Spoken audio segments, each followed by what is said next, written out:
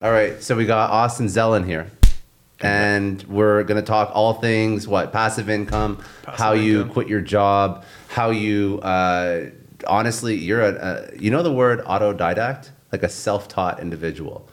So this is something that I thought was like very interesting because you've taught yourself so many things, but you screwed up a lot over your life in terms of testing the waters, trying to figure something out, lost a lot of money. Obviously now you teach over how to do things the right way, which I think is incredibly valuable. So yes, there's a lot of benefit to being somebody who's self-taught, but there's a lot of benefit to not having to go through all the bullshit, all the downs and all the lows, right?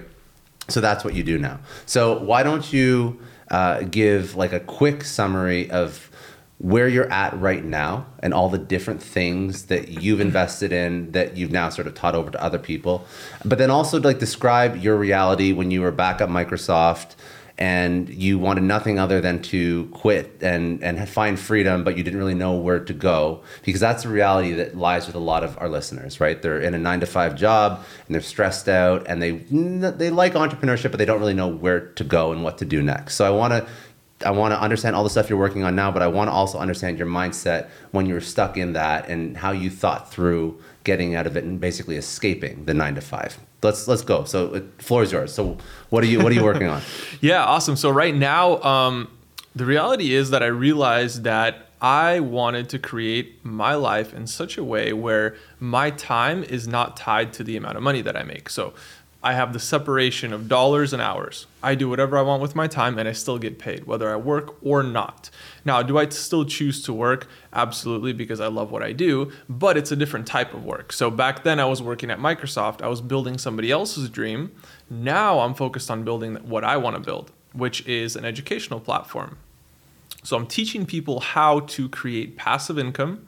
I'm teaching them financial literacy. I'm showing them my journey step by step, exactly what I did, from getting funding to researching different investments, analyzing investments, discovering new investments.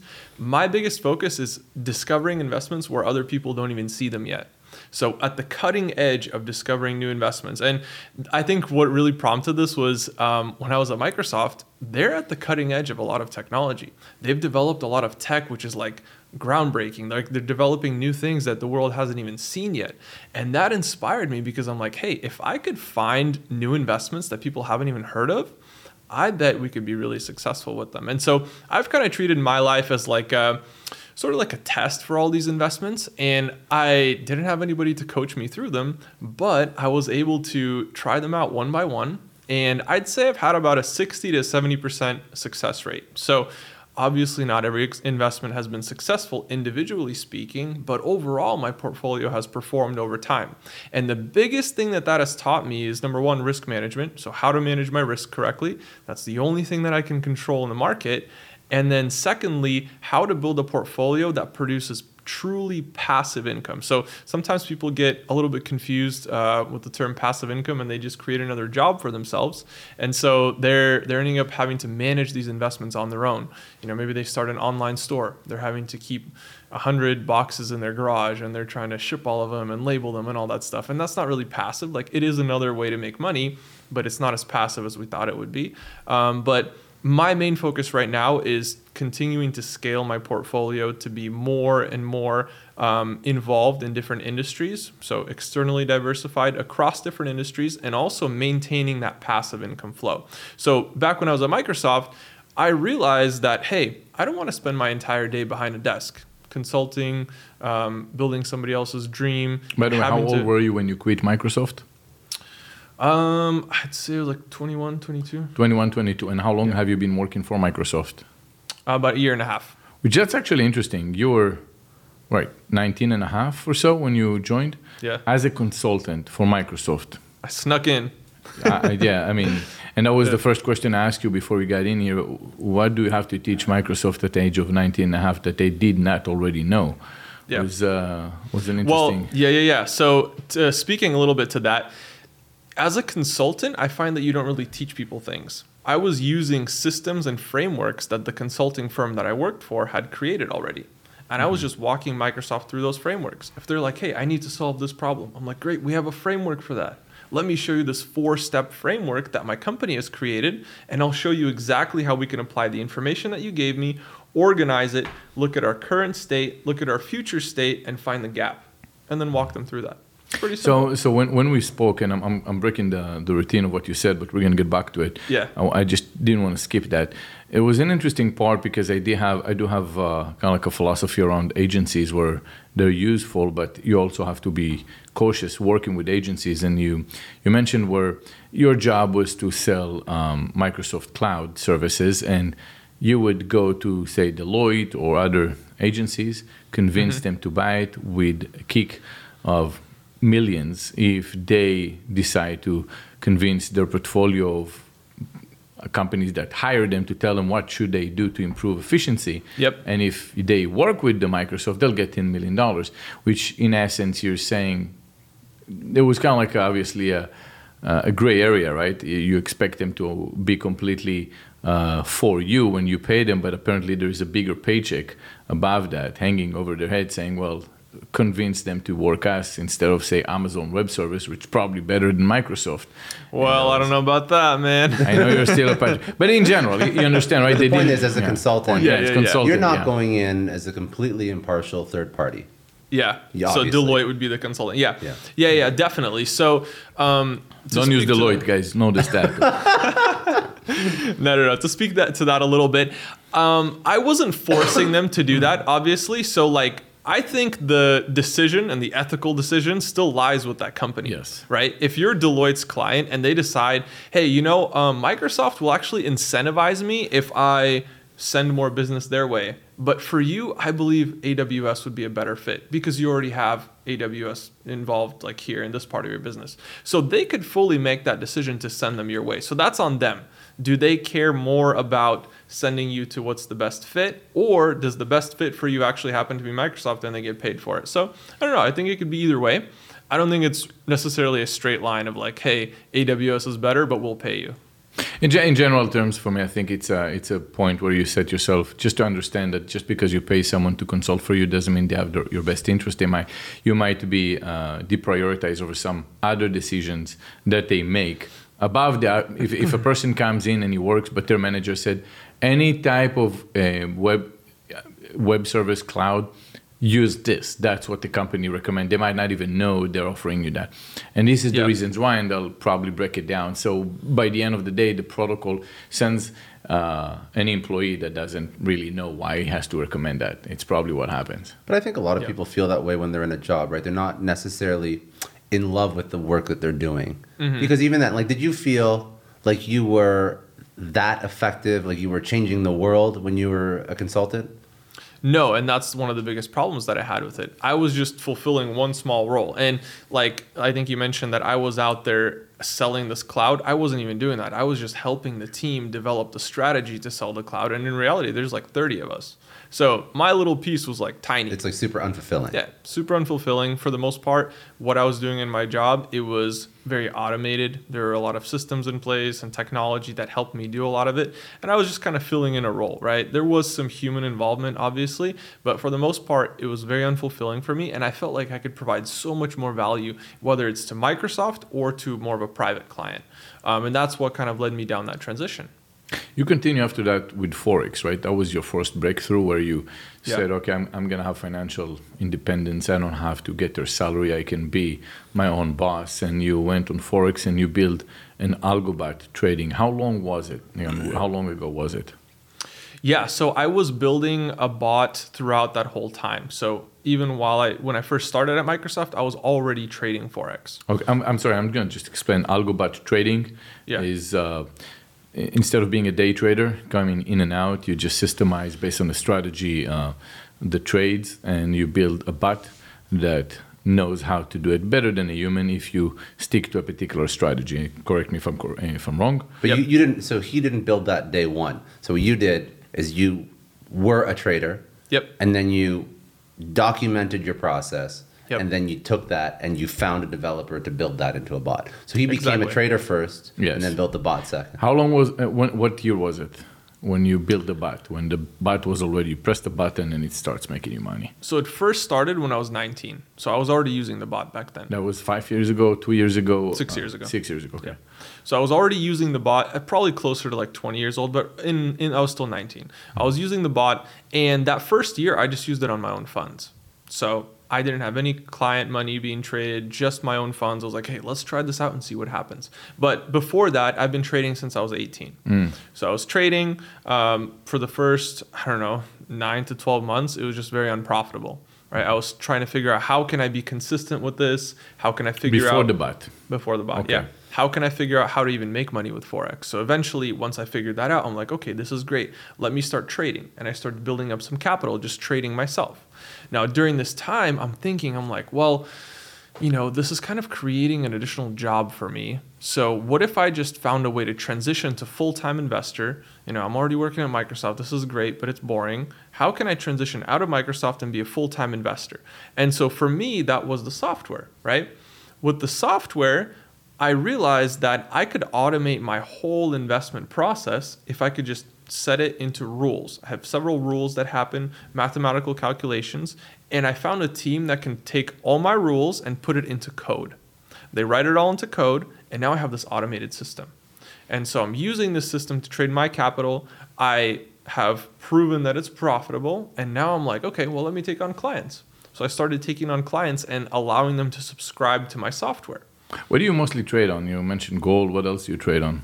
We trade 5 currency pairs for the most part, but also gold. So the most common ones that we trade is euro to Swiss, euro to US dollar, euro to Japanese yen, New Zealand dollar to Canadian dollar, and US dollar to Japanese yen. Okay, so we don't speak Chinese over here to some of our listeners. The idea is to buy and sell and arbitrage money where you actually try to gain. Can I ask, as like an entrepreneurial, obviously you have a very entrepreneurial mindset. I don't know where you're going with that, but I have another question before we... No, I just want to make sure that people don't get lost, Scott. I want them to understand what is Forex. What is Forex? It's a platform. Okay, my question does answer that. I don't want people to listen. Those who... I did not know what it is up until a few months ago myself. So it's something that not everybody understands. So no, it's a very interesting concept. Yeah. You're trading against foreign currency. So foreign currency fluctuates up and down, like stocks, like any investment, and you're taking advantage of those fluctuations in the market. Exactly. But my question to you, obviously you're very entrepreneurial. Why, when you're working at Microsoft, did you want to go into Forex in the first place?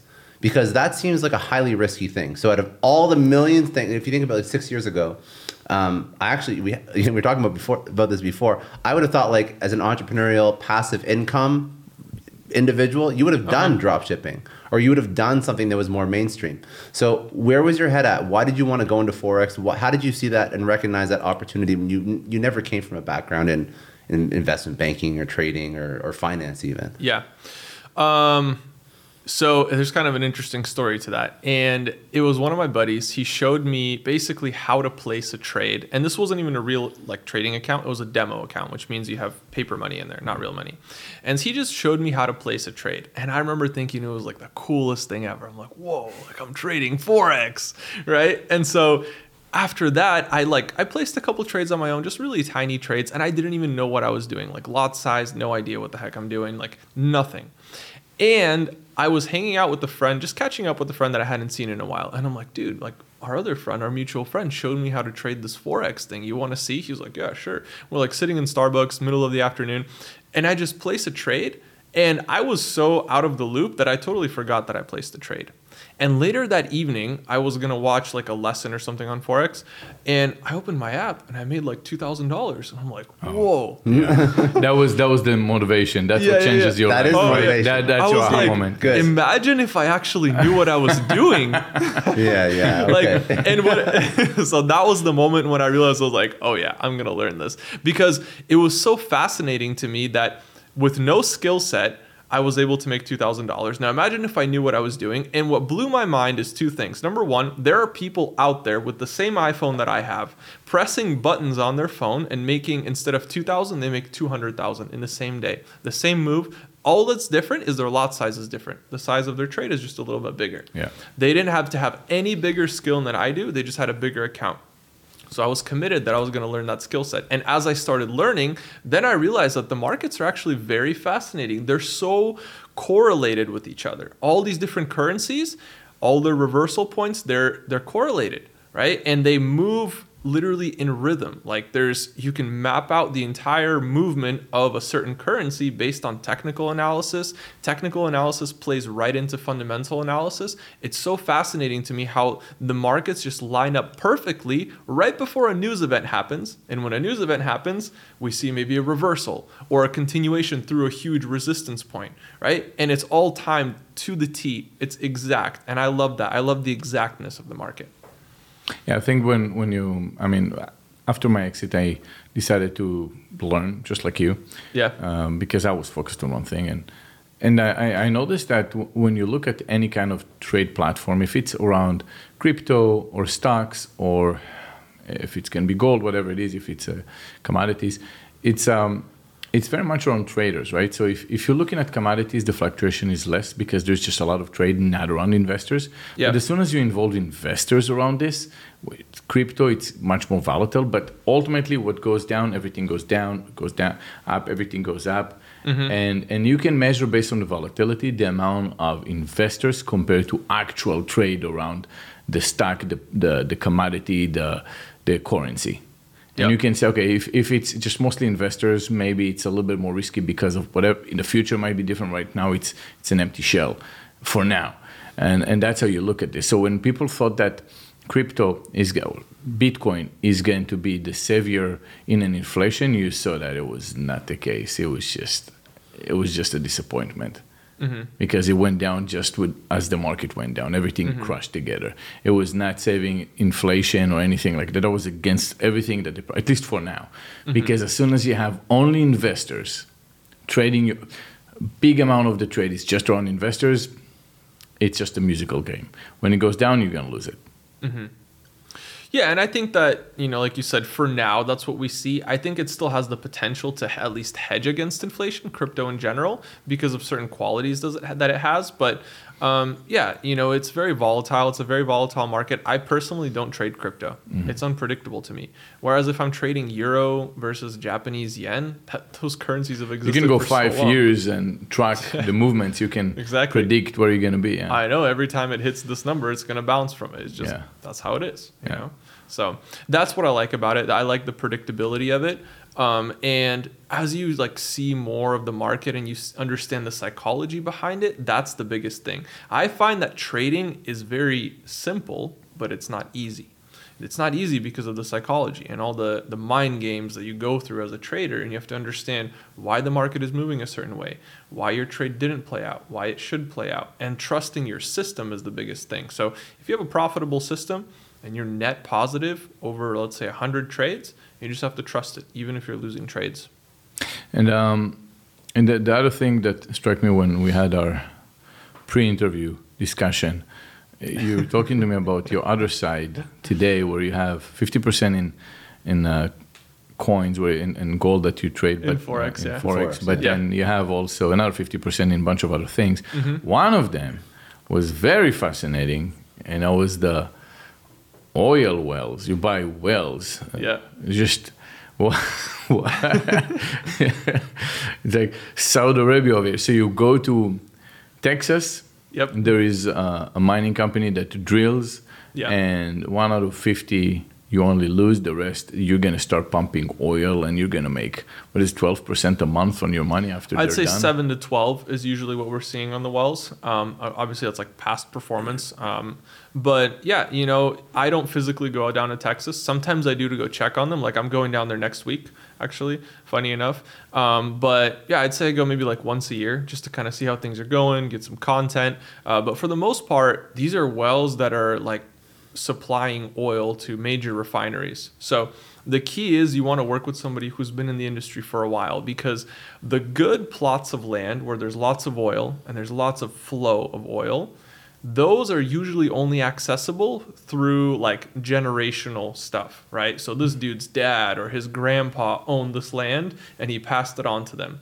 Because if you're not getting generational access, you're not getting access to the best land, right? So you have to have some sort of relationship there, or it's going to be very expensive to the point where you're not really profiting that much. How did you get to it? Well, I want everyone to understand your I guess life thesis and your investment thesis, which is like fractional business ownership, but fractional to the point where you don't have to have a complete understanding of the actual business mechanics and operations. Yeah. So I want to, because that actually that permeates every single business he does.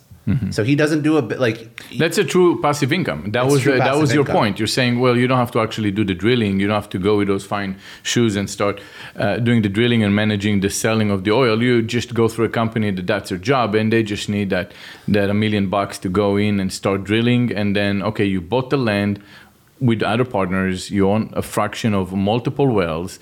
One out of so are going to find nothing, dirt, but the rest will pay. And ultimately, you're pumping oil and you're a partner and you don't have to manage anything. You just get the check in the bank. Exactly. So I think that the scariest part of investing for people is managing the investment. And so what I've found is a group of like professional people, specialists at what they do. So like this oil well, for example, these guys have been doing it for 30, 40 years. That's the only thing that they do.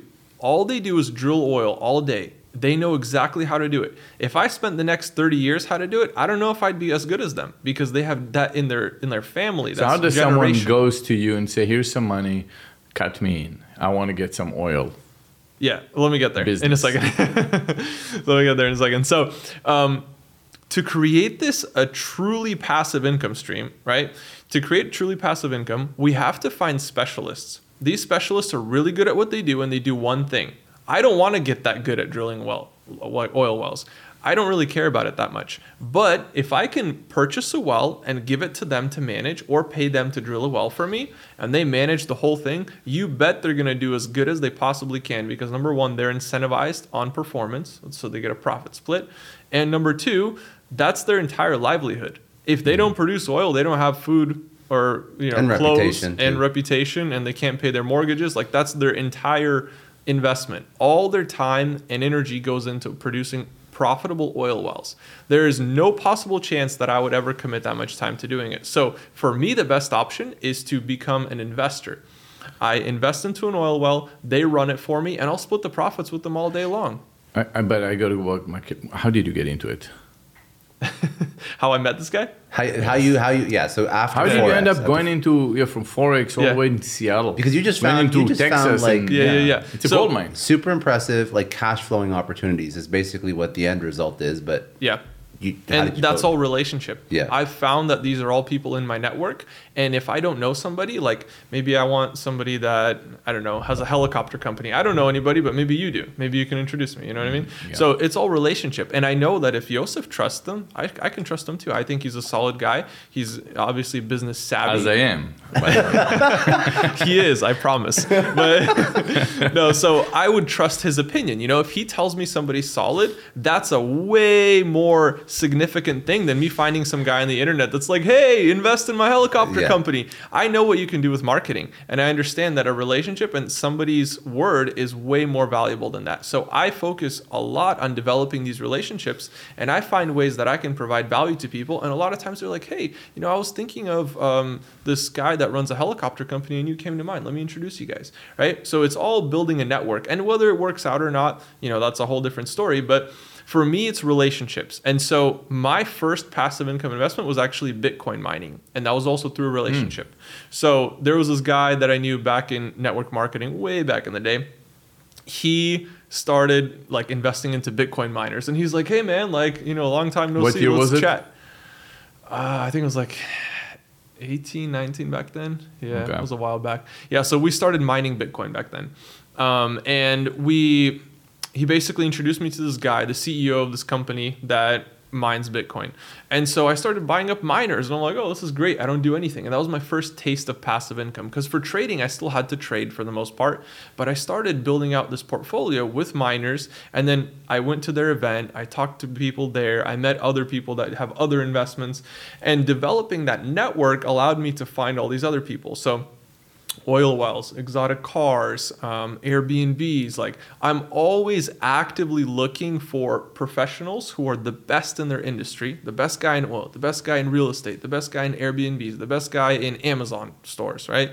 So finding the best in their industry, connecting with them, vetting them, investing myself. If it works out, then I put it into my program that I teach on. So if it fails, obviously it doesn't make it. But my goal is to simplify that process for people to where I do all the due diligence. They don't have to go out and lose if they can just copy my winners. So it's kind of like trading signals, but in the investment world. I'm fascinated because, I guess from my end, and I know with Scott the same thing. We're kind of like business operators. We run a business, we build it, then broker back to sell it. And I still have back pains. And it's fascinating when you're young and you have already a whole multiple streams of income from real passive income. It's nothing more, it's not like, okay, I'm renting a place, but I have to clean it and manage it. No, it was organized, it was structured, it was all, you have car rental, you have now jet, you have rental, and you have multiple streams of income. And from Airbnb to even petroleum, it was fascinating to see that you actually made a goal for yourself to make sure you don't have to get your hands dirty. Mm-hmm. Just looking for the opportunities and buying more and more and more and putting $1 to make $2 and move on. And it was just, there's always something else. Whatever you do, there's always another opportunity out there. It's not everything. There's always something else. It can be bigger. It can be different. Absolutely. Yeah. And for me, that's part of my strategy, diversifying. So I don't go all in on one investment. I diversified into multiple different things, both internally and externally. I was telling Scott earlier, like, let's say even exotic cars. I'm not buying just one Lambo and that's it, I'm done. No, I'm buying a Lambo, I'm buying a Lambo SUV, I'm buying a Rolls Royce, I'm buying a Ferrari. So internally within that sector... Did you have failures on this? Oh, that's not a good car, I shouldn't have done this? Or you knew in advance before you got in? I knew in advance because I talked to the guys that have been operating this for 5-6 years. Oh. So they know, they can show me their data for the past 5 years, how much this car makes every month. So I'm like, oh, I want that one, I want this one. Tell us about the car business. How are you making money with that? Yeah, so basically we're buying these exotic cars about 20 to 30K down. Sometimes a little bit more, just kind of depending on your credit and how much other stuff you're financing. You send the car to them and that's it. Then they direct deposit you all the profits that you make. So they do all the maintenance, all the management, all the cleaning, literally A to Z, they handle the car. That's their whole business. They're the best at it. They spend hundreds of thousands of dollars on ads every month that I don't have to spend, but that's because that's their business. So if they have this machine that's already running, why would I rebuild it? I'm just going to take a car or 10 cars and place it in their business and let them rent it out for me. And they're going to want 50% of the profits, right? Maybe 60. I'm fine paying that. I don't do anything. I just get direct deposits every month.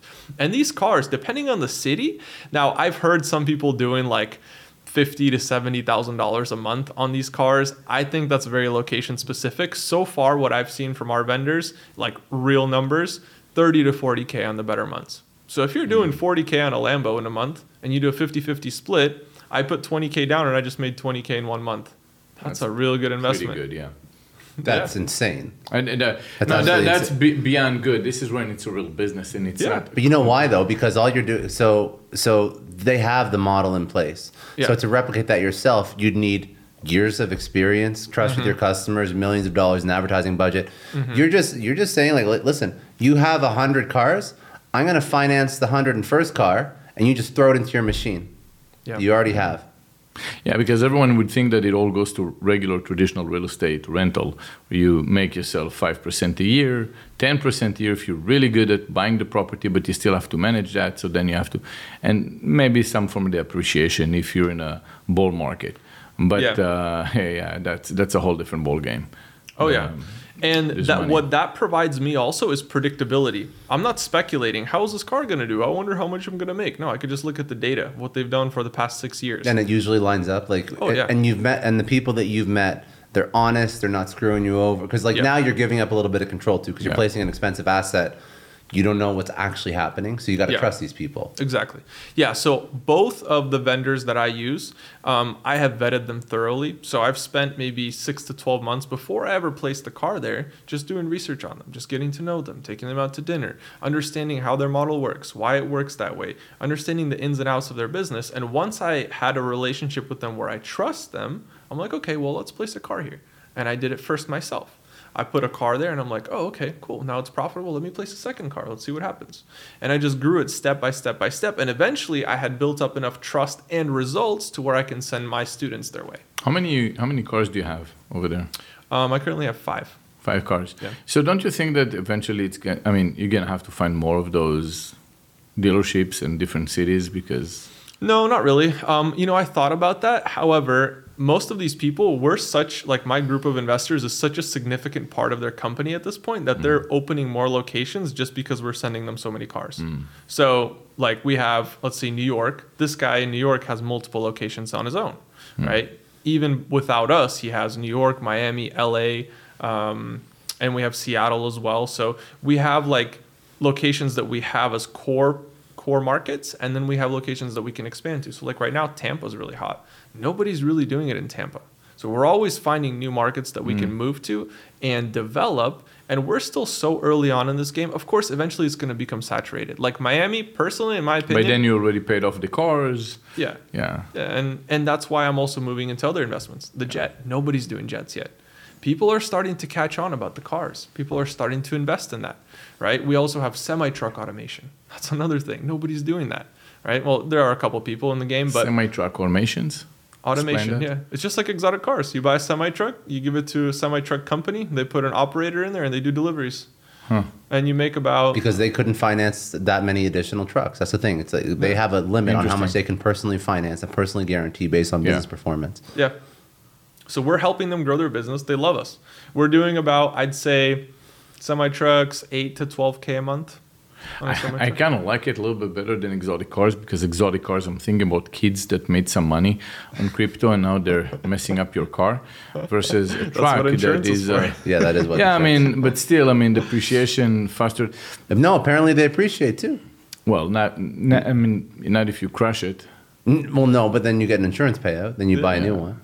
Well, I like it that it's a physical asset, very low risk. Yeah. If I'm trading Forex, there's nothing guaranteeing it. But in the car, at least I own the physical asset. So if the market goes to shit and the business gets kicked off Facebook and they can't run ads anymore at all, then you still have a physical asset you can sell. You still own it, yes. Yeah. Well, with trucks, they depreciate, but at the same time, they drive slower. They're very careful. Less accidents on trucks, right? So, and it's going to pay itself off. If you're saying 12% a month, did I hear correctly? Not 12%. I'd say it's actually higher than 12%. No, he said 8 to 12K we're buying with the assets that you have under management right now. Yeah, 8 to 12K per truck. So this is how it works. We're essentially buying these semi-trucks around 25 to 50K. So somewhere within that range. We're not buying brand new. You don't want to do that. I don't want to take the depreciation hit. If you want to do it, you can do that. I'm not doing the strategy. That. No, that's strategy. Scott. I don't do that. Scott loves to depreciate his assets. I don't do that. Yeah, okay. Well, I'll buy 3 trucks while he depreciates his one. So. Yeah. No, so we're buying, let's say, 30K, 40K for a truck, right? And this truck does $20,000 to $30,000 a month gross top line revenue. Now, off of that, we're expensing obviously what we're paying the driver, the fuel, all the maintenance, everything, and you're left with usually about, after all the profit splits, about $8,000 to $12,000 net. So if I invested $40,000 and I'm making $12K a month, well, it's about 25% a month. Right? Wow. How many trucks do you have? I just have 2. Okay. You watch out. He's gonna buy 3,000 trucks. I gotta finish this podcast. We'll talk after this. Yeah. How many trucks are there in Florida? Joseph is the largest individual private owner of semi trucks. Yeah, Bill Gates style, but he just changes his Instagram bio like the trucking automation. Yeah, Joe Trucker, Joe the Trucker, though. Joe the Trucker. incredible. There's a lot of opportunity and stuff like that, and that's something that most people never think of. No. And so the way I see my role is like, I know all these people. Like, I personally have known this guy running trucking automation for years. Like, this is a personal friend. For me, I trust him, right? And so I know that he's going to do an excellent job running this. And so it's very easy for me to give him multiple trucks. I'm just thinking, my friends has a podcast, and here I am doing a podcast. When your friends have those awesome ideas of, why couldn't you do trucks and Listen, tell me man, about this? I have a podcast, so you have an awesome idea See what every Uncle week, does okay? to us, though? You have an awesome idea every week. I give you 2 points. You're right. Yeah. You're right. Yeah. Yeah. So, and my job is to develop those relationships further, right? And then I hand them off to my group of investors. And I think that's the biggest value, for most people is like, what should I invest in? How does it work? Well, do you have now between trucks? I'll bring you on a truck. If it doesn't go, I'll get you on a Lambo, and then we go on a jet. That's pretty cool. And you do Airbnb still? Yep, I do Airbnbs. So we do a lot of Airbnb arbitrage in my program, and that's a really cool model because you don't even have to own any real estate, but you don't get any of the appreciation. So arbitrage, explain that. Yeah, so let's say you have a house in Tampa, and in Tampa right now prices are still fairly low. I can get a house for rent there on a monthly basis for like $2,000 a month. Okay. And let's say I get a contract for 3 years or 4 years, and the homeowner is happy. They're like, "Oh, great! You want to rent the house for 4 years? I don't have to do any work for 4 years." And then you sublease it on Yeah, and then you agree with them that you're going to sublease it on Airbnb on a nightly basis. I can charge $200 a night all day long. So if I'm paying $2,000 a month, I have a management company running it. My occupancy is, let's say, 75%, which is, I believe, like 23 days out of the month. Right, 23 days times $200. That's what, $4,600 a month. Minus, let's say, $600 in expenses, $2,000 on my mortgage or my lease payment. I'm still netting $2,000. And at worst case scenario, you just lose your deposit if you have to pull out in case it doesn't work, in case they de-license you from Airbnb and so on. That's actually very smart. And that's my favorite part. Yeah. They probably don't even notice the contract where it says that, because if you send them the contract, they're saying, well, I don't want parties, I just want to rent it to a traditional person. But see, that's the thing. You don't even have to worry about parties because Airbnb already bans parties. So Airbnb has insurance. Yeah. So as long as you're not violating terms of service for Airbnb, then you make sure you're not. If the homeowner's okay with it, anything they do to the house is covered under Airbnb's insurance. Yeah, absolutely. And they're responsible for it. And they're actually pretty good at enforcing those fees getting paid. Like, let's say they break my wall. Like, they're going to pay for it. The guest is going to pay for it. They're very good about that, Airbnb in general. But so you had people breaking walls for... No, I haven't. I'm just saying if that did happen. Well, the thing with when it comes down to Airbnb, I mean, it's actually interesting because if you have a house, right? Most people don't know about Airbnb, but short-term rentals, sometimes you can de-license a house from getting short-term rentals. It happens in multiple places. We have someone in our neighborhood that be getting too many complaints, and they keep knocking on my doors asking me to sign because they need 2 more signatures so they can de-license them, and they'll have to move into long-term rentals. And the guy had multiple homes, and that's what he does. He buy a couple of those homes, kind of like mine style house, and he rent them for high rollers, I guess. And I told him, no, I mean, he's my neighbor. I don't hear any noise. There are just a couple people that maybe they're positioning from the house, they feel the noise or something like that, but I'm not going to do it. But yes, some of them get de-licensed, and at that point, you're just losing your deposit. Exactly. Well, I'm pretty sure all of Boca cannot have Airbnbs, if I'm not mistaken. So you got Really? Yeah, and I think it's Boca. It's either Boca or Deerfield. One of the 2 spots. The entire area defined by the city limits cannot have Airbnbs in it. Oh, so that's a city decision. So you got to make sure that obviously if you do this, you got to make sure county regulations that you're following them. Sometimes they say, hey, we have a minimum of 30 days. So if you get a 30-day Airbnb, you can still do that, or 7 days, right? As long as you break But even. it lowered your pool of Yeah, definitely lowers it. But back to your point, that is such a great risk management strategy because guess what? If we have a global pandemic and Airbnb shuts down, all that's at risk is my deposit. Yeah. But if I'm the homeowner and I own 100 houses, I still have to make my mortgage payments. Yes. And a lot of people lost houses because of that. because they had to make those mortgage You payments default and on they your couldn't. the bank's going to come after you a lot harder than a landlord. That's for sure. Exactly. And those deposits, a lot of times you can negotiate them. Let's say they have like, hey, an early termination fee of 10 grand. Well, maybe I can negotiate it down to 5 or 3. Or maybe the homeowner likes me and he's like, you know what, whatever, don't even pay it. So it's not even set in stone. There is a fee usually assigned to it, like an early termination fee, but Actually, it's not set in stone. It's usually just find new tenants. That's usually it, anyways. Many times, if you find a new tenant, they don't give a shit because they don't want somebody who can't pay. Yeah. They don't need that. Why would they have that headache? Going to court, you know how long it is to evict somebody? It depends on the state you're in. By that time, Nobody needs you that keep headache. doing Airbnbs and you're cashing out. Well, they're trying to evict you. That's probably not the best luck, but like. Yeah. So, anyways, but one thing that I want to mention about that is that you're missing out on all the appreciation. So, like my real estate in the Tampa area has appreciated over 30% in the past 12 months. Yes. I would have missed out on that if I'm doing arbitrage, but I can get into each house for less than 5K. So you got to look at it. Hey, am I just going to do volume and do arbitrage and make a ton of money like that because I'm in 5K, but I'm doing $2,000? You're losing some of the upside on this one. Yeah, I'm losing But it's upside. about your risk tolerance. Yeah. So, it's still a good strategy because at a certain point, I feel like if you have enough volume on arbitrage properties, you're going to make up for any losses that you would have made for appreciation just by cash flow. Because if you're putting in 5K, maybe 7K for a property, you can even rent furniture, by the way. You don't have to buy it. And you're netting $2,000 a month from each house. At a certain point, that's going to outpace your appreciation. So. I mean, especially you don't have to worry about mortgages, all the stuff that would limit your ability to buy, right? Exactly. Yeah. Yeah, I actually rented furniture when I moved out, and it was easier because I knew I'm not going to stay in that apartment. I wonder what the profit on this. I had to rent a TV for $100 a month or so on. I mean, imagine no, but the you profit all on those. calculate. So now if you do this as a living, you probably have a spreadsheet where you put all the numbers in and you figure out the exact profit and you know exactly what you're going to make. Absolutely. Yeah. Yeah, and that goes into negotiating these properties. So at this point, at the very beginning, I was negotiating these on my own. So if I was doing an arbitrage, I would negotiate it on my own. At this point, we have a vendor that does that for us. They're professionals. They're trained on getting you the best deal possible. On Airbnb arbitrage. Airbnb arbitrage, yeah. And so you basically contract them. They go out and they find you a property wherever you want. They agree with the owners. They negotiate with them. They're like, hey, we're going to do Airbnbs here. We're going to do this. We're going to do that. And they have them sign this agreement for you. And so now you're fully protected.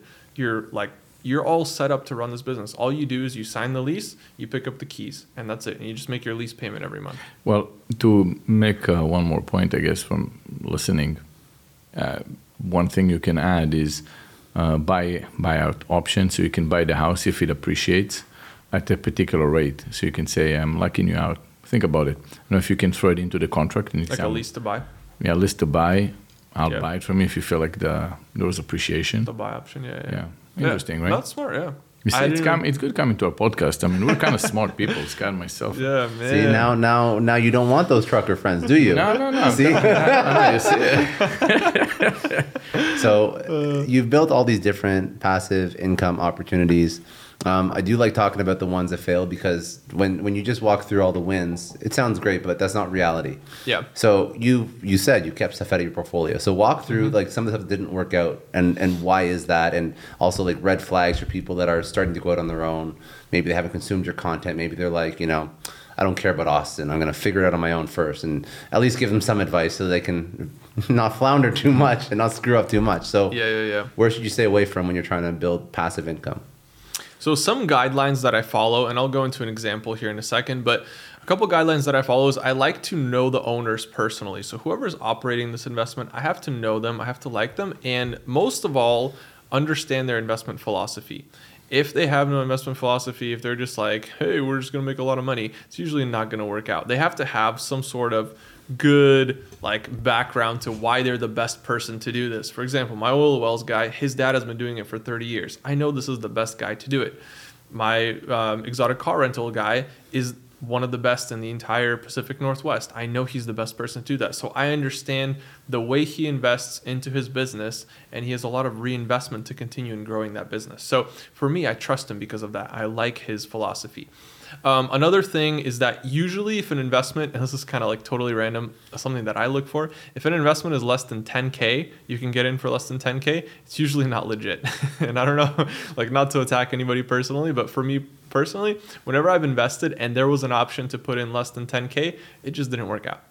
And I don't know if that's just my luck or what, but what I found is that if an investment is truly worth it, it's usually somewhere higher, like 50K, 100K, 250K.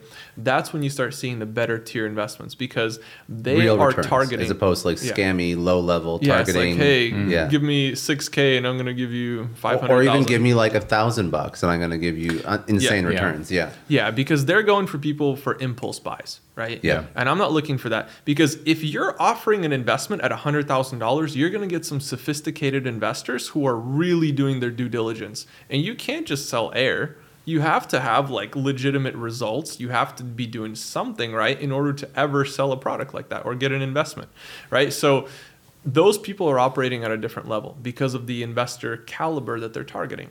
And so for me, that's usually where the better deals are. And so there's a smaller pool, first of all. I don't have to weed through a bunch of garbage. I can just go directly to the good deals, and it's pretty easy to spot them at that point. Like you can see who's legit, who's not legit, right? But anyways, back to the failed investments. One of the biggest fails in my career has been in e-commerce. And it's not just me personally. The whole industry just kind of like really shriveled up from where it used to be. Everybody was selling like Walmart automation and Amazon automation. This is not to attack anybody personally. This is more of like, hey, Amazon really pulled back the reins on how many people can drop ship. And that's because that's in violation of their terms of use. And so it's a great idea. The concept is nice. It works out, but this is how it works. Let's say you sell something on Amazon.com or Walmart.com as a drop shipper. You sell it for $20. Let's say you sold me this glass for $20. And I'm like, oh, what a great glass. I buy it for $20. Now you take that $20 and you turn around and you go to like Target.com. You find this glass on Target.com for $8 or $12 and you ship it directly to me and you collected the difference. Usually you would have a team operating that. So that $8 margin, you'd split it 50-50 with them. So they make $4, you make $4, you did nothing. They just used your credit card. Now, the cool thing about that is you don't have to hold any inventory. You're only spending money when I've already paid you. So it's very convenient, very easy to set it up, very easy to have somebody else operate the entire business model for you. Now, the reason that it got shut down is because I would get a box from Target and I'm like, what the heck? I bought something on Amazon.com, not Target. Why am I getting a Target box? And I probably wouldn't care, but there are people who do care. And they're going to complain about your store. As soon as you get 3 complaints, Amazon is like, you're drop shipping? No, we're shutting you down. And if they had money that they were about to pay you out, because they pay out not like every day, it's usually like bi-weekly or monthly. If they're paying you out bi-weekly, well, guess what? All your money is locked up in there, right? And so now maybe you had $200,000 of orders that you fulfilled the last month and you didn't get your payout. Well, now you're going to have to find ways to pay that back, right? And they're holding it for months and months sometimes 6 months, right? So there's all these different things that happen, and they really pulled back the reins on people on Amazon and on Walmart.com. So my stores just got totally shut down. I've had like 5 or 6 stores that got shut down. And these stores, they're usually about $50,000, $50,000 just for somebody to set the store up for you. So that's been a big fail for me. And so the reason that failed, to go into that, is because it's against the terms of use. So Amazon is kind of like this big, I always compare it to a strip mall. It's like a mall, right? Yeah. You go to the mall and you have all these little stores. And you're just one of those little units in the stores. And if Amazon decides that they don't like you, they can kick you out at any time. You don't really need much. I will just say, because we did have actually 2 Amazon sellers over here. Drop shipping? They did FBA. Exactly. Yeah. They did not do the drop shipping. Yeah. The hack for drop shipping, what they're doing now, is they'll send it to intermediary warehouse. But then the ones that are actually doing it right, that don't have any concern of getting shut down, are the ones that actually own the goods. Yep. They don't drop ship from AliExpress or anything like that. They own the goods. Yeah. And what they'll do is they'll sell it. I can sell it through multiple stores and do it better than versus one store and all that volume. So they'll sell it to you. And exactly like Scott mentioned. So the other Amazon, I mean, you went to the wrong company, apparently, the other ones that I think within a year and a half, you get your money back, which it's a pretty awesome payout right now. For FBA. But it still is, I mean, with FBA, unless you're paying a management company that's not passive. Oh no, absolutely. That's You a have hell of to. a, that's a hell of a lot of work. No, absolutely. Warehouse Yeah. space. You do not wanna So do I it. have purchase FBA inventory, stores as well. Massive capital Okay. investment. Yeah. Yeah, I have FBA stores as well. Those are up and running. Yes. I'm talking about drop shipping Yes. specifically. Oh hell, those Yeah, yeah. drop shippers. Hell, screw those people. No, I was going to say it's funny that Yeah. your example includes buying on Walmart.com and shipping from Target. I mean, like if people got a Target box and not something from like way overseas, I think they'd actually be very happy. I mean, the Yeah. issue with drop shipping was like it was like AliExpress, yeah. AliExpress 2 3 months from later. today, yeah. 2 months. It wasn't. 3 months later. It wasn't even Target. It was like it was really bad for a while. Even the Target thing is like it's not good, man. But In a way, though, what you're doing is you are a marketplace, like Amazon, because Amazon is a marketplace. Yep. They're not trying to be the market. They're trying to be the marketplace. They let everyone fight with each other when they supply them the space and sell, kind of like a flea market, or you mentioned a mall. I love that example, where at the end the cashier is the flea market person. He's the cashier. He collects the money, then he distributes the money to the store owners. Yeah. And that's a very controlled environment this way. They Yeah. can control everything. Kind of like if you watch the founder, well, you're going to own the land, actually. You don't worry about flipping burgers. Yeah. And then in your case, you decide, I don't want to own the thing because then I own the operation. I just want a little piece of a little bit of everything. And I can put the money out there. And it's what a traditional fund does. Now, you have right now 37 million under management, which is extremely impressive for someone your age. And I can imagine when you're going to be my age, how much you're going to have under management. Completely different money, probably. 37 billion. Yeah, because right now I see you doing a lot of kind of like hunting for kind of like the search for the holy grails. There's like an opportunity over here, but it's scalable to a point, but it's not going to be something that Bain Capital is going to go and tell you, hey, here's some of our money. It's Let's definitely move alternative stuff. Yeah, it's alternative, right? Do you have any thoughts of kind of like a massive volume, but perhaps hopefully smaller returns, but do you have any thoughts of something 100 million, 500 million plus investments, not like nitpicking couple cars here and there, something bigger scale? Yeah, so something that I'd like to move more into, and I've kind of talked to my legal team and trying to get a fund set up because there's two areas that I see massive growth in. Number one is obviously the Forex, right? So we already have scaled that. We've proven the model. That I believe is scalable way past where we're at right now. We could do hundreds of millions. We could probably do billions in the Forex space, right? Obviously, it'd have to be like partitioned into different accounts, but very possible. Now, besides that, what I see really, really picking up is specifically right now, last mile shipping. Last mile shipping. So when a semi-truck comes, when a semi-truck comes to Miami, the semi-truck isn't dropping off the box at your house. They bring it to a warehouse, which is the last mile warehouse. From there, a sprinter takes it to your house, right? Or a little box truck or something. So if I can invest into those last mile facilities, that's a great investment right now, specifically because we're not going to have unlimited space, especially in big cities. And so that's a great market that's really, really growing. So real estate, I believe, overall is like the holy grail, right? Multifamily, large commercial properties. Right now, wait, when you're saying last mile, usually the last mile process goes to USPS. Is that what you refer to? So USPS has the DDU, which means the last mile, the last destination unit, and that, and what they're doing is you ship to them, to their facilities. It's a government facility, and in order for you to cut the cost, you drop the product from California, from Miami to California. You just take a truck. This way, you pay a completely different fee if you have a certain volume that they require. Is that what you refer to? It can be something like USPS. It can be a government thing, but it can also be like Amazon, right? Amazon, a lot of times, has their own contractors that deliver all these things. Yes. So you go to the Amazon warehouse. So like an Amazon warehouse would be a potential investment. You build the facility, they buy it from you, or they invest in it, or they're leasing it, whatever, right? So those are in very high demand right now. There's also less volume facilities where semi-trucks come and they unload their loads and it's distributed by smaller vehicles. Not like Amazon size, but shipping in general is an industry that I'm looking into. So you'd find one of those contractors and you would augment their fleet, is what you're saying? I'm talking about the real estate. Oh, Yeah, sorry. so you own the Okay, warehouse. Okay, gotcha. So the warehouse itself is a good investment because I've seen them appreciate a lot, specifically in large cities where there's a lot of demand for it. As we're moving more to buying stuff online, I believe there's a huge shift towards e-commerce, and it's just growing and growing and growing, and that means that we're going to need more infrastructure for that. So that's a big target for me in real estate right at this moment. It's not going to be like that forever, but right now it's a hot time. But overall, I'd say multifamily, hotels, commercial real estate, that's something that I believe is sustainable into the billions. Yeah, that's it is something. There is actually a REIT that does that called Harry's. They start with Are you in that? Yes, I am. Okay. Yeah, and it's only on commercial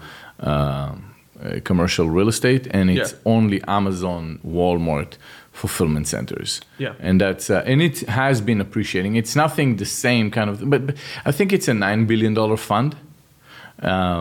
And you can probably research that. It's an interesting, and they are appreciating by far more than anything else. I mean, I have some with other REITs, and it's the best investment. But that's so you're putting your money into a $9 billion fund. So what you're saying is, would you start a REIT yourself and raise that fund, and sort of act sort of kind of like exactly what he's put money into?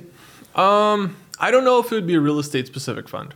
So I think that right now, I really like how I balanced my portfolio. Of course, I'm a little It's bit just a biased. good concept. That's the whole point. He can do it through different I can processes, scale it. yes. So whether I have a fund that's diversified into Forex and real estate and all these other things, and maybe we own 20 yachts, right, and private jets and all this stuff, and it's just a fund of funds, or I have individual funds into each one, right? So it really just depends on how I want to play. I was just more curious what you wanted to do. I know there's a million different ways to do it, but like what you actually felt like doing with it.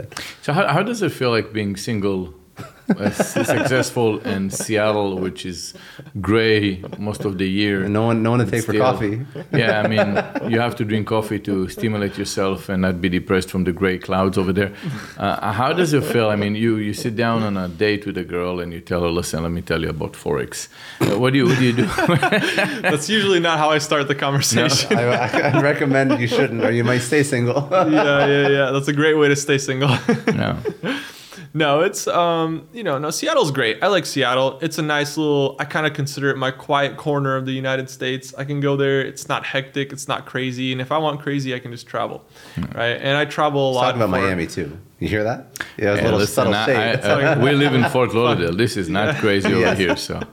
Fort Lauderdale is not crazy, no. But I think, there's a lot of excitement in Miami, but I think there's also value in like a quieter setting because it allows me to focus on my business and grow that business. And that takes up a lot of my time. I'm really passionate about coaching people and helping them achieve that aha moment of their investment career where they're like, oh, I can buy a semi truck and make money off of it. What? I can do oil wells, and this is how it works, and this is how much you're making.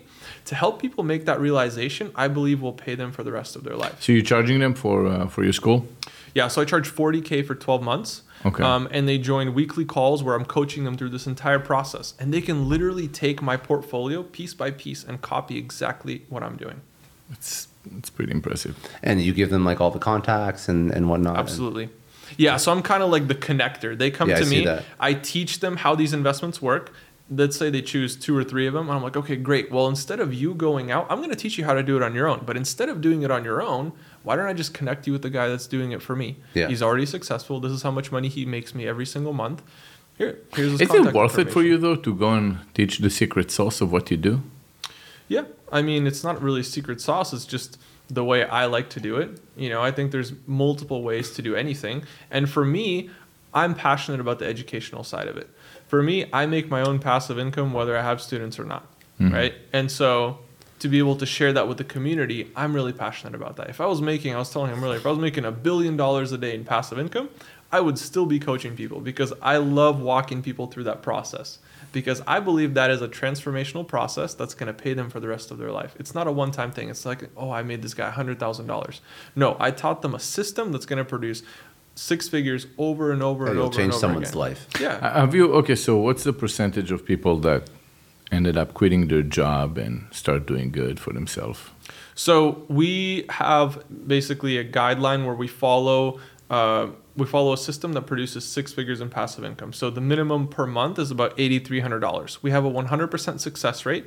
So I guarantee that that's going to happen for them within 12 months. If not, then I work with them one-on-one to make sure it does. So that ensures a 100% success rate, good. essentially. 100K in passive income with... Yeah, I always compare this to traditional education where you go to a college. So useless compared it's just to this. complete useless. Well, I won't tell you, but I'm still in college. Yeah. You're in college? Yeah, I'm doing my, post-grad. So I'm doing my PhD right now. Oh, okay. Yeah. Well, in what? Organizational leadership. Why? Just for fun. Okay. So next time I come here, folks? Make your parents happy. Make your parents I'll happy. be Dr. Austin next time I come here. Dr. Austin. You can only make these crazy decisions like doing a PhD in business when you have so much passive income that you don't have to work anymore. That's it. No, I mean, it's good to keep learning, but candidly, traditional education, even though you're doing a PhD right now, compared to teaching somebody how to make 100K without putting in 40 additional hours in their life is... I'll tell you why. Smart. I'll tell you why there's going to be a pushback for something like yours versus traditional. Because traditional, you get government money. No one is. The government just pays you to go to school for some odd reason, which makes no sense. Are the tax dollar payers just waste their money? It needs to be privatized. If a bank doesn't want to loan you money to go to school, then I guess it's not worth it because they know better than the government. And if you're telling me you want to be a doctor, eventually we know you're going to pay out your debt until you ran over by one of your trucks.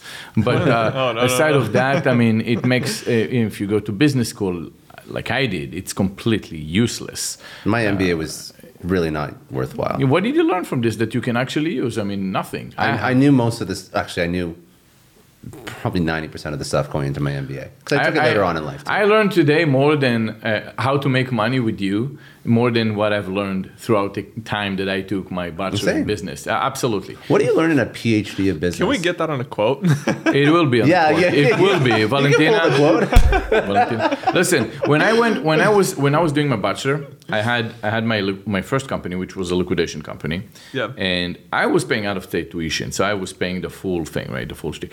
I had a liquidation company, but because I did search engine optimization successfully, I had casino sites where I used to send traffic to casino sites and making commission. Plus, I had Google AdSense websites. So all combined, I was doing about $150,000 a year from all those little gibberish little websites, not including the liquidation, which was organized, and I had a warehouse with employees and all that. And I still had to go to school because I was an international student, and I had to stay in school, otherwise I lose my status.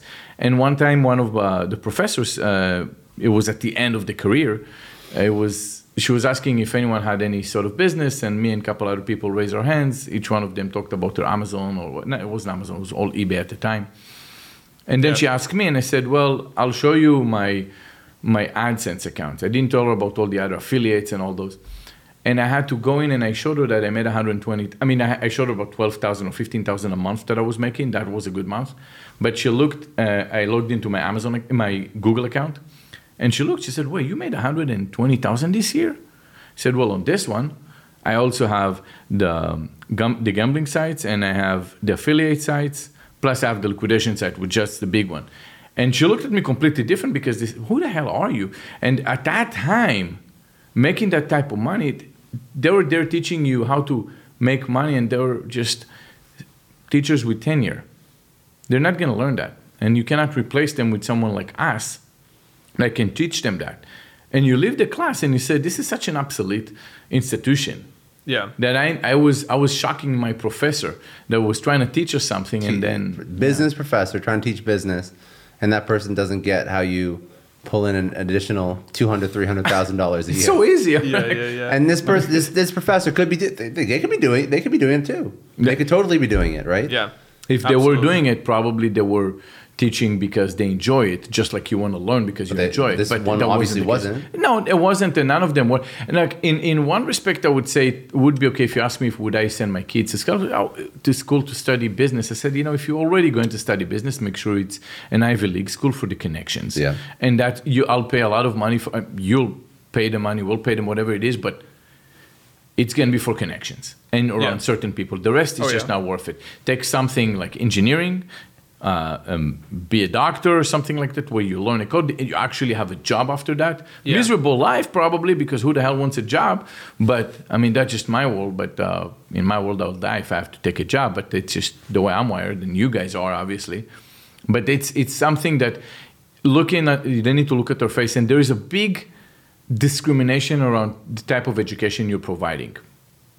You can see, I've seen, I think it was a CNN piece where they were talking about all the scammers out there, and they were showing Grant Cardone and so on, and just putting it out there like they're teaching. No, they're doing better than they're teaching better education than what the traditional universities do for 100 years. Absolutely. No, that's very, very true, because, well, the one thing that I have gained from school, I'd say, is discipline in teaching myself. So like through my MBA, through the PhD, one thing that I've learned is just disciplined critical thinking, so to speak. So I take a project and I can analyze it pretty quickly. Now, one other thing that I think is very, very important, specifically in like your bachelor's degree, right, undergrad, is learning different modes of thought. So can I solve a problem in a science frame of thought, and maybe, psychological frame of thought, well, mathematical did you do bachelor frame of thought? Your bachelor? Business. In business and master? Yeah. MBA, business. MBA, yeah. okay. Yeah. So the thing that I liked about it is that different subjects allow you to analyze problems in different ways, right? Mathematical is very logical, it's very structured. Then if I'm doing something in science, well, now I have all these variables and it's more of a word problem. And so it teaches you to solve problems in different frames. And that's, I think, very valuable. But doesn't how you solve a problem I think you're pushing it to try and give them some credit. I don't think. No, I have a serious question. Does the lens at which you look at a problem is that not coming from your personality type? Because there are going to be more analytical individuals that solve problems through data sets. There's going to be more creative individuals, and there's different personality types, and whether or not it's a disc profile or any of the other ones. There's Enneagram, like a million, any of them. Like, are you saying that you actually try and control the lens at which you look at problems? Because I definitely didn't get that in my MBA, for sure. But I mean, like, I don't know at the PhD level, maybe take another 2 years, but that's what I'm hearing from you. I don't know. I don't think you would have been less successful if you didn't go to school. I think you would have been just as successful. It's just too generalist. I think the problem here, it's too general. It is too if you were coming, the reason you're different is because you're giving specific information. Go in tomorrow, I'll tell you exactly what you're going to do within a week. This is where you're going to start seeing dollars in your account. It's a specific application to what someone needs. And that is what they don't have in business school, right? Other different, but business school specifically. Yeah. Okay. It is so general that is not an important information. Just when you look at your chart and you say important and urgent, and then you say how urgent, and then it's going to be a chart of 4: urgent, important, less urgent, more important. There's nothing about that when you come down to the information that you receive from a place that they give you books that were written 2 years ago, and all that information was already passé. That's it. It's just nothing that we've seen that have changed. Can you say there was value for it? Of course, because you learned. But was it important to what you did? Anything what you did? I don't know. I mean, you tell me. No, I think that's very true. The information had value, and that's what I was trying to say. But it's not urgent and not important. Yeah. Like, I didn't specifically apply. And when I was doing that, I had already, I'd already been in business, around business. I kind of understood how it works. And so most of it was just like, oh, there's a theory that explains this, or like, oh, I've seen this before. Oh, it's actually a theory, So it's like connecting the dots a little bit. But I wouldn't say it was anything I'm like, oh, let me apply this in my business right now. There was nothing that I found that was super applicable and super urgently needed in my business. Yeah. So. Yeah, we can keep talking bad about universities, but we're not going to do it. We're nice people, and I don't know if we're going to get a university sponsor though. So I'm just worried. We just can't talk bad about liquor. Yeah. We're just talking about business schools. Yeah. So I don't think Stanford's going to sponsor this podcast. Don't use that as clips on Instagram. They'll have to go through the whole. Anyways, no, that's amazing. Funny. So. We went through most of like the ways that you earn passive income, right? Yeah. We went through some of the failures. I'm trying to think, is there anything else that we didn't go into that would be useful for somebody? Again, this whole talk is tailored towards somebody that in my opinion at least, is stuck in a job, is working 9 to 5, is entrepreneurial. They know they want to build something else, but they haven't started yet. They're scared, whatever. So what would you say to that person to eliminate that fear, to help them like take that first step? Well, I think there's a couple things that I'd like to say. Number one is that really the only thing that's keeping you back from achieving everything you ever wanted in life is fear. And that's one quote that has really, really helped me do a lot of things, because I know like, hey, if I want to get, that business deal, or if I want to buy that house, if I want to get that car, really the only thing that's stopping me is fear. It's not my skill level. It's not my education. Like if I just take fear out of the equation, I can go out and I can get those things. If I need the education, I can find somebody who knows what to do. If I need money, I can find a way to go make that money. If I need access or a network, I can go out there and introduce myself. So really the only thing that's stopping me is fear. That's my only disadvantage. Okay, so if I take fear out of the equation, I can go and get all these things. Okay, now that we've established that, number two is people don't realize how much access there is to capital so easily. We're literally getting people hundreds of thousands of dollars in investment capital that they can use for these investments. Can we double down on that? Because money is a big inhibitor to doing a lot of the things that you're talking about. Absolutely. We have people that are joining our program. Like literally all they have is the $40K to join the program. And they're like, Austin, is this worth it? Like, is this really going to work? And every single time I say yes, because I know how easily we can access business capital, whether it's a prop firm giving you money to trade, or whether it's an investor funding your deals, or private financing, or business credit cards at 0% interest, or the business loans. Like there's so many sources that we use to get people capital. How do you get business loan for 0% in today's world? Very easy. They use projected income, and there's a lot of business credit cards that'll give you 0% introductory APR. So I've literally had people get $200,000, $300,000 on these credit cards. Obviously not all one card and not one bank. This is like maybe 7 to 10 cards. Yeah. Right. But by the way, you're not buying a $10 million asset either. No, absolutely. You may only need, I don't know, like maybe you need 100K, 200K, 300K. You can buy a house. You can realistically make 6 figures with like $30,000, $40,000. Because think of it like this. If you just got approved for $50K across all the cards that we applied for, using all the senior vice presidents at Bank of America and Chase and US Bank and all these connections and all these projected incomes and everything, and all that comes out of it is $50K. Well, let's buy you a Lambo and let's send it to New York, because those tend to do $10,000 to $15,000 a month. Is that 6 figures? Yes. So we've achieved your 6-figure goal. You're profitable. That's how I can have a guarantee in my program, because I know, hey, worst case scenario, there's like 2 or 3 investments that I know hit every single time. And I can just put you in one of those investments and fulfill on my promise to you. So if you want to get more creative and you want to start buying like Airbnb arbitrage and like all these other things, we can do it and we can build out a whole system. But I know that at the end of the day, if we need to hit 6 figures quickly, there's a couple go-to strategies that I have. So getting access to capital is one thing. And obviously the more capital you have, the less you can risk, or less you have to risk. Because if you're playing with $200,000, you just need a 50% return to make 6 figures. You don't need to target 60, 70, 100, 200% returns. If you're playing with 50K, then yeah, you need a 200% return. So we really, really emphasize getting access to as much capital as you possibly can, and then utilizing that in a smart way that diversifies your risk, but still produces a good return. It's smart. It's very smart. I love it. Yeah, the concept of that would never be taught again in universities. Go and get a credit card with 0% APR. That would not. If Dave Ramsey's listening, he's like, Dave Ramsey, turn it off. Turning in his see. Remember what I told you before? Dave Ramsey does not speak about investment strategy. He speaks about limiting your spending, paying off debts. Alex Ramsey, right? Dave Ramsey. No, Dave Ramsey. Dave Ramsey. Yeah. Okay. And a lot of I have people, nothing against Dave Ramsey, but my point is, if you're smart with your money, and everybody you know this, you know that if you're smart with your money, it doesn't make sense to pay off your credit cards if you can have like a 30 to 50% ROI monthly or whatever that your makes numbers no are. sense. Yeah. Yeah. And here's what I have to say about that. And you'll end up paying your credit cards anyway. Yeah. So debt itself has no meaning. It's not a positive. It's not a negative word. We can assign meaning to it. So if I want debt to be good, I can make it good. If I want to make it bad, I can make it bad. Dave, he's a good guy, and he has an audience, because a lot of people use debt incorrectly.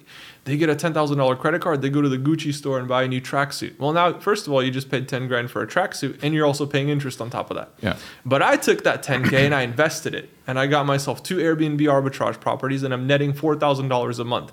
I don't care what my interest rate is. I'm making way more money. I guess the challenge for people, and not for him specifically, for people that are very conservative, they would think of doomsday, assuming everything fall apart. Yeah. That car is nobody wants to ever rent cars anymore. It's just not a thing from one day to another. Yeah. And now you're stuck with a car that depreciated automatically. And now you're stuck with the debt and you don't have the money to pay the debt because you borrow more than you have and all that. So they'll think of a doomsday without understanding that, mathematically, if you put it into numbers, it would be 0.0000 whatever. Percent of that and then that would never happen. It's just easier to get struck by lightning before that happens. And that's the reason for most people where they wouldn't go for that. Exactly. Because I think I think it's funny. A society has actually brainwashed people to be okay buying all this bullshit, but not be okay taking on risk of actual investment. That's so true. Yeah, that's so true. I mean, even if you buy a car, that is a depreciating asset, and maybe you need that car. But my point is, it's okay to buy a car. It's okay to buy a depreciating asset. It's okay to buy luxury goods. But it's not okay to put a $10,000 business investment or $20,000 business investment on a credit card. People already have $20,000 in credit card debt. Why wouldn't that be business? Yeah. Why would that be? Yeah, there are many one-liners running around. If you can buy it twice, don't buy it. It needs to be more specific for your own luxury goods, for something for yourself. It doesn't, because it might confuse some, and it needs to be more explicit than just a one-liner. But it's strange because people have no problem going, and $20,000 in credit card debt is actually light. People are going $50,000, $100,000 in debt, and they own nothing that makes them money. Exactly. Which blows my mind. The statistic, I think, in 2007 was that if you have $25,000 in credit card debt, the average payment expectancy would be 75 years. $25,000. I'll say it again. 75 years. Yes, 75 years. If you have 25,000, that was in 2007. So obviously back then 25,000 was more like who knows what today. But let's just say 50. So it would take 75 years statistically in average to pay. So some people don't, but that's a small percentage. Majority would take them 75 years because they're not leveraging that for business. They're leveraging this for anything they don't need. And I think that education part is partly where we failed in society, where we feel like the government has to take away from those who make because we don't know how to make more. we don't know how to make it ourselves, so just take it for some instead of modified and just instead of giving us some education how to actually make it. You can't be ignorant either, so you have to say, okay, so at least some people, yes, there's some people that do not have the additional capital. But for the people that do have the additional capital, what you're talking about is cash flowing businesses that you're buying fractional pieces of. Very smart. As opposed to buying stocks and praying that they go up. Mm-hmm. Yeah. That's it. Because what do you do when you buy a stock? It's not cash flowing. Some pay dividends for sure. But I mean, we're talking about actually buying businesses with historical data that cash flow. Yeah. In my opinion, that's a smarter decision. And again, the You're caveat is no going to investment hear advice. Warren Buffett arguing with you now about stocks. He's going to go and tell you that he buys businesses that happen to be traded. Warren Buffett buys cash flowing businesses. They just happen to be stocks. Yeah, they just happen to be Trust, stocks. he made how much? What was it? $800 million in dividends from Coca-Cola? Yeah. He buys cash flowing businesses that pay out. Yeah. I mean, not all of them, but he believes that in their future. Yeah, So now you're just buying a cash flowing business that instead of pays out quarterly or annual dividends, it's cutting you a check. Yeah. It's a rev share on a product versus a dividend. Yeah. Anyways. Well, so you have a drive today, right? You came over and really appreciate that. It was great meeting you. I think that we definitely came out smarter from this. I know I did. I know Scott is already very smart, so I don't think I made any dent in that. But for me, absolutely, I'm glad you came over. Thank you so much. And next time we see you over here, we're going to go grab some steaks. We're going to go to Puppy Steak. There's no sponsorship over here. It's just a friend. No, we're gonna. He's like Puppy Steak's biggest fan. It is. Okay, most important. Where do people go to connect with you? Where do people go find out more all the socials, all the website. Yeah, Instagram is the best place. So it's going to be Austin Zelan, at Austin Zelan. And then also my website is austinzelan.com. So pretty simple, but I basically treat my Instagram as a landing page. So all my investment updates, like next week when I'm at the oil wells, I'm going to be posting pictures of the oil wells and stuff. So very excited for that. But I use that as like my main feed of everything that I'm doing and new investments that pop up and updates and stuff like that. So. Awesome. All right. Thanks, Perfect. man. I appreciate you. That was great. Awesome. Thank you so much. Cheers. Thank you. All right, brother.